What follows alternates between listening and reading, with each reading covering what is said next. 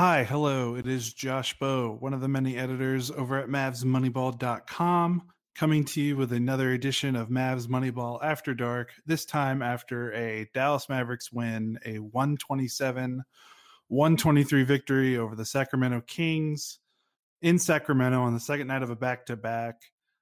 I feel like we've got a lot of jumping off points for this game, considering how kind of routine it was. You know, we've got the Kristaps stuff before the game even tipped off. We've got the Mavericks, another game kind of getting too close for comfort when they were leading comfortably.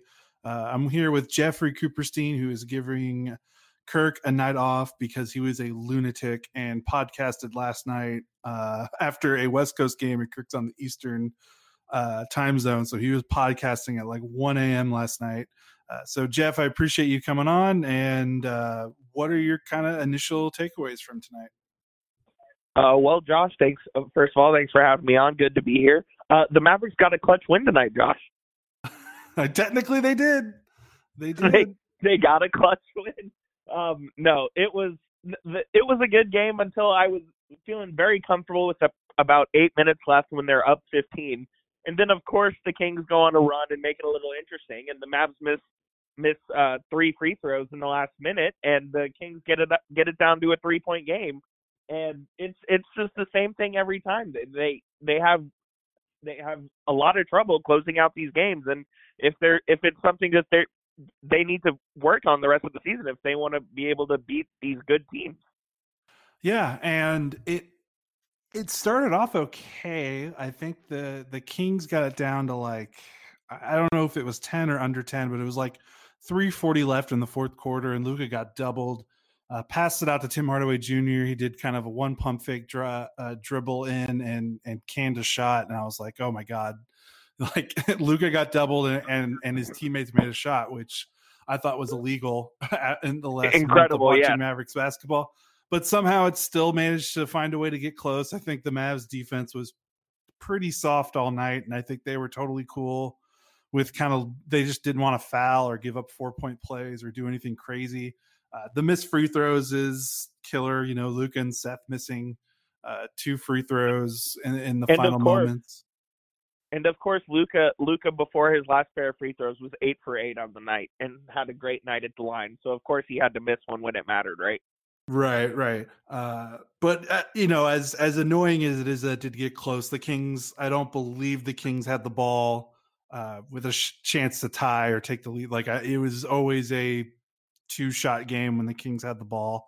So, correct. You know, as hairy as it got, considering where the Mavericks were doing it by the end of the third quarter, it wasn't a total like collapse like it was against the Hornets or some of the previous games. The Mavericks have looked really bad in the clutch. But otherwise, I mean, this is like this Mavs offense is really, I mean, it is, this team right now without Kristaps is really reminding me of the 2014-2015 pre-Rondo Mavs, in the sense that they just, like, Luka is just so good offensively, and this team is just so, he's able to create space and take advantage of the defenses that he's able to manipulate and get these guys good shots and good looks. And the team is smart enough to know what to do with the ball, even if, you know, all these guys past Luka aren't necessarily like huge individual, you know, creators of shots or shot makers or scorers. And like, I thought through 3 quarters and a little bit of the fourth, like the Mavericks offense was as clean and crisp as it's been all season. Yeah, absolutely. They shot 51% tonight, so that's one of their higher percentages they've shot in a while, and they shot just 32.5% from 3. Luka was 0 for 5. But yeah, no, I actually really like that comparison with that pre-Rondo offense, because I believe that was the number 1 offense in the league before they traded for Rondo as well. So, yeah, no, they looked pretty clean for most of the night. Obviously, sans the end of the fourth quarter. And Luka was just making passes tonight where your jaw just dropped. Like that hook pass he made where he gets double teamed on the right wing and throws it all the way across the court to Finney Smith in the left corner. I mean, I was looking at my TV and my jaw was open, like my mouth was open. He makes the game look so easy, and it'll be interesting to see when Kristaps comes back, which I thought would be tonight, but now we don't know when that'll be. Yeah, I want to get to Kristaps a little bit later because I want to follow up on what you were talking about with Luka. And yeah, that pass was, Twitter went crazy. Like our Slack went crazy. It was a wild pass, and I think he followed that up with another pass to Finney Smith in the opposite corner for another make. And he finished with 17 assists, 6 turnovers. He kind of got sloppy with the ball down the stretch, but for 75% or so of the game, he was pretty clean with the ball. 17 assists, career high. It's wild. You look at the Mavs, the role players, and they had one, two, three, four. They had four guys not named Luka make at least 2 3-pointers, and I honestly can't remember the last time this team has done that this season. And if it has, it hasn't happened a lot. Maxi Kleber was 2 of 5. Finney Smith was 2 of 5. Tim Hardaway Jr. was 3 of 9. And Seth Curry was 5 of 8. That just hasn't happened a lot. And this was like a good example of, Kirk kind of mentions it a lot on Twitter and some of the pods and recaps about Luka's potential assists and how high they are seemingly every night. And this felt like a night where the Mavericks finally kind of canned most of their opportunities. And what do you know? Luka gets 17 assists. Like it felt like a really good team effort offensively. And Luka was the engine. Everyone contributed. Mark Followill said during the broadcast, and I didn't even realize this, but it was a great stat, that Dorian Finney-Smith is 4th in the NBA in made corner threes. I had no idea he was shooting it that well. I knew he was right around 40%, but I didn't know he was that lethal from the corner. And that's obviously the most efficient shot in basketball right now is the corner three. That's what all teams want to be taking. And when you have a guy like Luka who can find you in the corner and you're wide open, that's a very beneficial weapon to have. Right. And you had 6 Mavericks in double figures. You had 2 Mavs with at least 20 points. And then, Finney Smith and Powell with at least 15.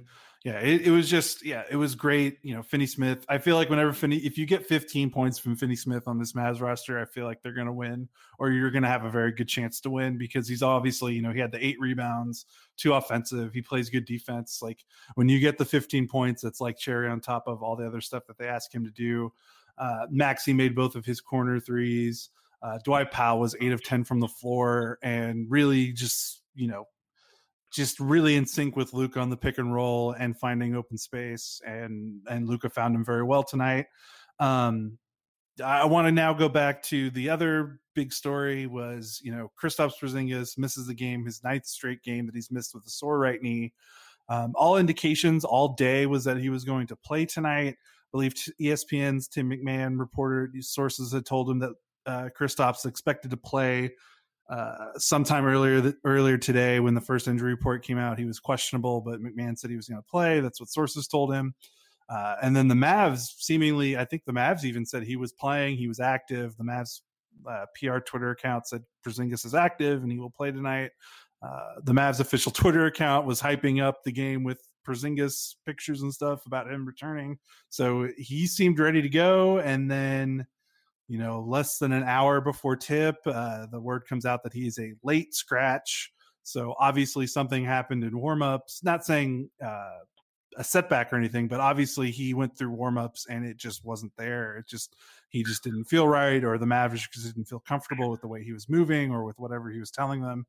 So he misses another game. There's a lot of frustration on Twitter because the Mavericks have kind of been very weird about their talk of this injury. I think they were hopeful when it first happened that he was going to return quickly. So I think that's why they kind of did this day-to-day prognosis. And I think that, combined with the fact that he got sick last week, which delayed his attempt to return, which the Mavericks couldn't anticipate, and then him being a late scratch tonight, which the Mavs couldn't anticipate. I think it's kind of snowballed on them, the narrative around what's going on with Kristaps. I think he's fine. I think he'll be okay. They're just being precautious. But I can definitely understand Mavs fans' frustrations with the fact that, we get, it's every day we're asking, is he going to play? And the Mavs and Kristaps are like, yeah, he's close. And then for this to happen, like, it's frustrating. And I understand it. What are kind of your thoughts when you heard the news? Yeah, no, it's certainly frustrating. I mean, the Mavericks do this with all their injuries that are seemingly long term. Obviously, we didn't know this one is long term, but I'm not so sure the Mavericks didn't. They're always pretty secretive with stuff like this. It was disappointing because they thought he was going to play tonight. Maybe he just wasn't. Maybe he was sick. I mean, I don't know if it was the knee, and maybe it was just the other thing that he has going on that That's kept true. him out of tonight's game. And so that's a possibility, and hopefully he can play Friday in the late night game. And yeah, I mean, it's definitely frustrating. You want him out there. He is the Mavericks' second best player and makes them a better team. Even they miss his defensive abilities just as much as his offensive abilities, and so they need him back, and they need him back soon. But they don't want to rush him back if he's not ready, because they did spend $158 million on him, and they want to make sure that he's fully ready to go and ready to contribute. So I think that's where their heads are at. Hopefully he plays Friday. If not, I mean, it's going to be this day-to-day thing, and we'll see what happens. Yeah, and you bring it up about his defense. Leading right into that, the Mavericks were just terrible defensively tonight, and it was another example of just how important Kristaps is to this team, even when he's not hitting shots. Because as much as I love Maxi Kleber and the defense that he brings, it's just not the same. He is a great shot blocker, and he's a great switch defender, and he does a lot of awesome things, but you can't, he's like 6'10", and he's not a huge dude necessarily, and you just can't you can't duplicate 7'3" huge wingspan. Like, it's just a different thing when your defense has that. Yeah, absolutely. And I think that's really where they need him back, and especially, I mean, he was rebounding really well too before he got hurt, and so yes, I think that'll help out a lot as well. I mean, they play Portland on Friday, and then I believe they're off until they play the Clippers on next Tuesday. So we'll see what happens. Hopefully, he gets into one of those two games. Yeah, definitely. Because tonight I'm looking at the box score and watching the game. De'Aaron Fox kind of had his way at the rim. The Kings didn't do heavy damage from the 3-point line. I felt like they kind of lived in the paint a lot tonight. I don't know if you felt this way, but in like the first 2 minutes of the game when Buddy Hield hit 2 threes, I had the, oh no, here we go again. He's going to score 80 against us. Definitely. I think even Followell mentioned it on the broadcast, or Harp, or one of them said that as well. I think they very much echoed all of Mavs Twitter and everyone watching the game. I felt that too. The Kings they're a bad, they're a weird matchup for the Mavs, because even though they've been very disappointing this season, the way they just kind of match up, and Fox, like the Mavs they have no one to deal with Fox. And that's a great adjective to use. They're a weird matchup. Yeah. And Hield always goes off because I feel like, outside of Finney Smith, I don't necessarily trust the Mavs perimeter guys to kind of fight through screens. And that's what Hield's specialty is. And, Bagley is kind of like a Dwight Powell Spider-Man pointing at Spider-Man meme. Like, they're, in the sense that they're both really good on offense, but they give it right up on defense. So yeah, it's just a weird. Go ahead. That was something I wanted to ask you about. Why do you think Dwight Powell is just not a good defender? I mean, he has the build, he has the athletic ability, and he has the wingspan, he has all the measurables. Why do you think he's just not able to put it all together on the defensive end? Well, I'll counter one of the things you said. I don't think he has the wingspan. I think he has a pretty average to poor wingspan for a guy his size. I think he's 6'10", and he has like a 6'9" or 6'10" wingspan. And, preferably you would want, your wingspan to be longer than your listed height. He has, he can jump, but when he gets vertical, guys are just able to go through him and over him, because he just doesn't have the reach to kind of get to where he needs to go to contest some of these shots, even with some of the hops that he has. I think that he's, obviously he is very athletic, but he's not necessarily someone that you can't push out of the way. He's built very athletically. He's not necessarily very stout. I think the thing with Powell is that he can do some things on defense, but it's mainly with his quick feet and his quick hands. And the Mavericks don't play that style of defense. They don't really trap that much in the pick and roll. They don't really play that aggressively. They're conservative with their bigs. And I think that kind of hurts Powell. When you're dropping back in the pick and roll, which is what the Mavs like to do with their bigs, you're kind of inviting a runway for the guard to kind of get started to the rim. And that works when you have a Kristaps, when you have sometimes Maxey, when you have a Rudy Gobert or Dwight Howard, so to speak. But when you've got Dwight Powell, guys are getting a head start, and which means they are just, it's like a runway to the rim, and they just kind of go right through Powell. I think it's obviously, I don't think it's effort, because he plays hard all the time. I don't necessarily think he played hard as hell tonight. Yeah, he did. He got a couple of key offensive rebounds toward the end of the game. He had 6 offensive rebounds tonight, only 3 defensive rebounds, which I'm sure everyone hates. But yeah, he plays hard. It's kind of like, it's one of those things where I think, he's starting and the Mavericks are winning games, so the expectations are raised. But when you really look back at his contract and his role, like, there's not much, it's obviously an issue, but it's something like, I don't know what else you can expect from him, when he can't guard, Joel Embiid or Karl Anthony Towns. Is like, well, he's an $11 million a year player. Like it's just one of those things where we just kind of have to reset our expectations, and he's just never going to be that guy. And the Mavericks could probably use another guy coming off the bench that could maybe give them that look. But, they've got a guy injured who gives them that look. It's Kristaps. It looks a lot better when Kristaps is out there. So, yeah, it's tough, but his value on offense is so good, and it's just kind of something the Mavs have to keep working around. Was there anything else that you kind of noticed from this game tonight? It was anything that caught your eye? No, I think we pretty much all covered it. I really like the effort they played with. Like you said, those 2 key plays that Powell has, and I don't think this team lacks any effort on any given night. They play hard all the time.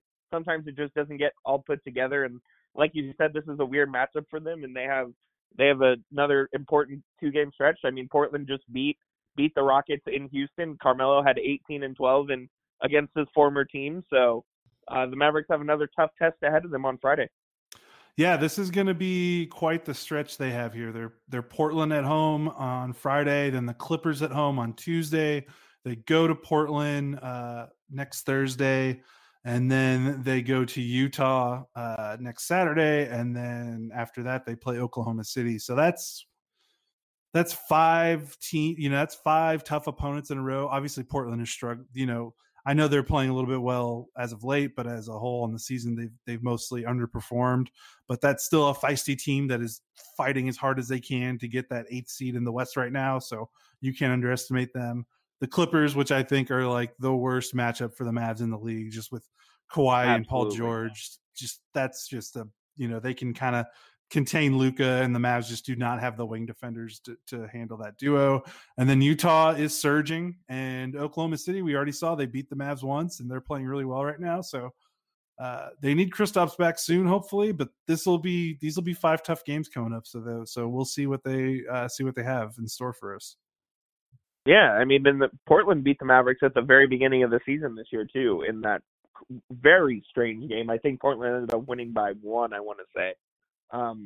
But yeah, it's going to be a tough stretch, and it'll tell us a lot about where the Mavs are, and before you know it, the trade deadline will be here, and we'll see if the Mavs make any moves. Yeah, definitely. Well, I think that's going to wrap it up for us tonight. Again, the Mavericks beat the Sacramento Kings 127-123. That is 3 wins in a row now, quietly for the Mavericks, after they've really had a really rough stretch with Kristaps hurt. So these 3 wins in a row. Obviously, Philadelphia without Joel Embiid, and Golden State and Sacramento, that's not necessarily murderer's row, but I think with the state the Mavericks are in right now, and then the rough patch they're going through, you'll take wins. I think, Jeff, you said this earlier. You take them any way you can get them right now. So it's good to see the Mavericks. They don't have Cal. Yeah, it's good to just see them right the ship a little bit as they go in this next tough stretch of games. So I think that's going to do it for me, Josh Bowe. Jeff, thanks for hopping on again. I really appreciate it. It's always fun when you get a chance to hop on with us. Absolutely, man. Yep. This has been Mavs Moneyball After Dark. We will see you Friday after the Portland game.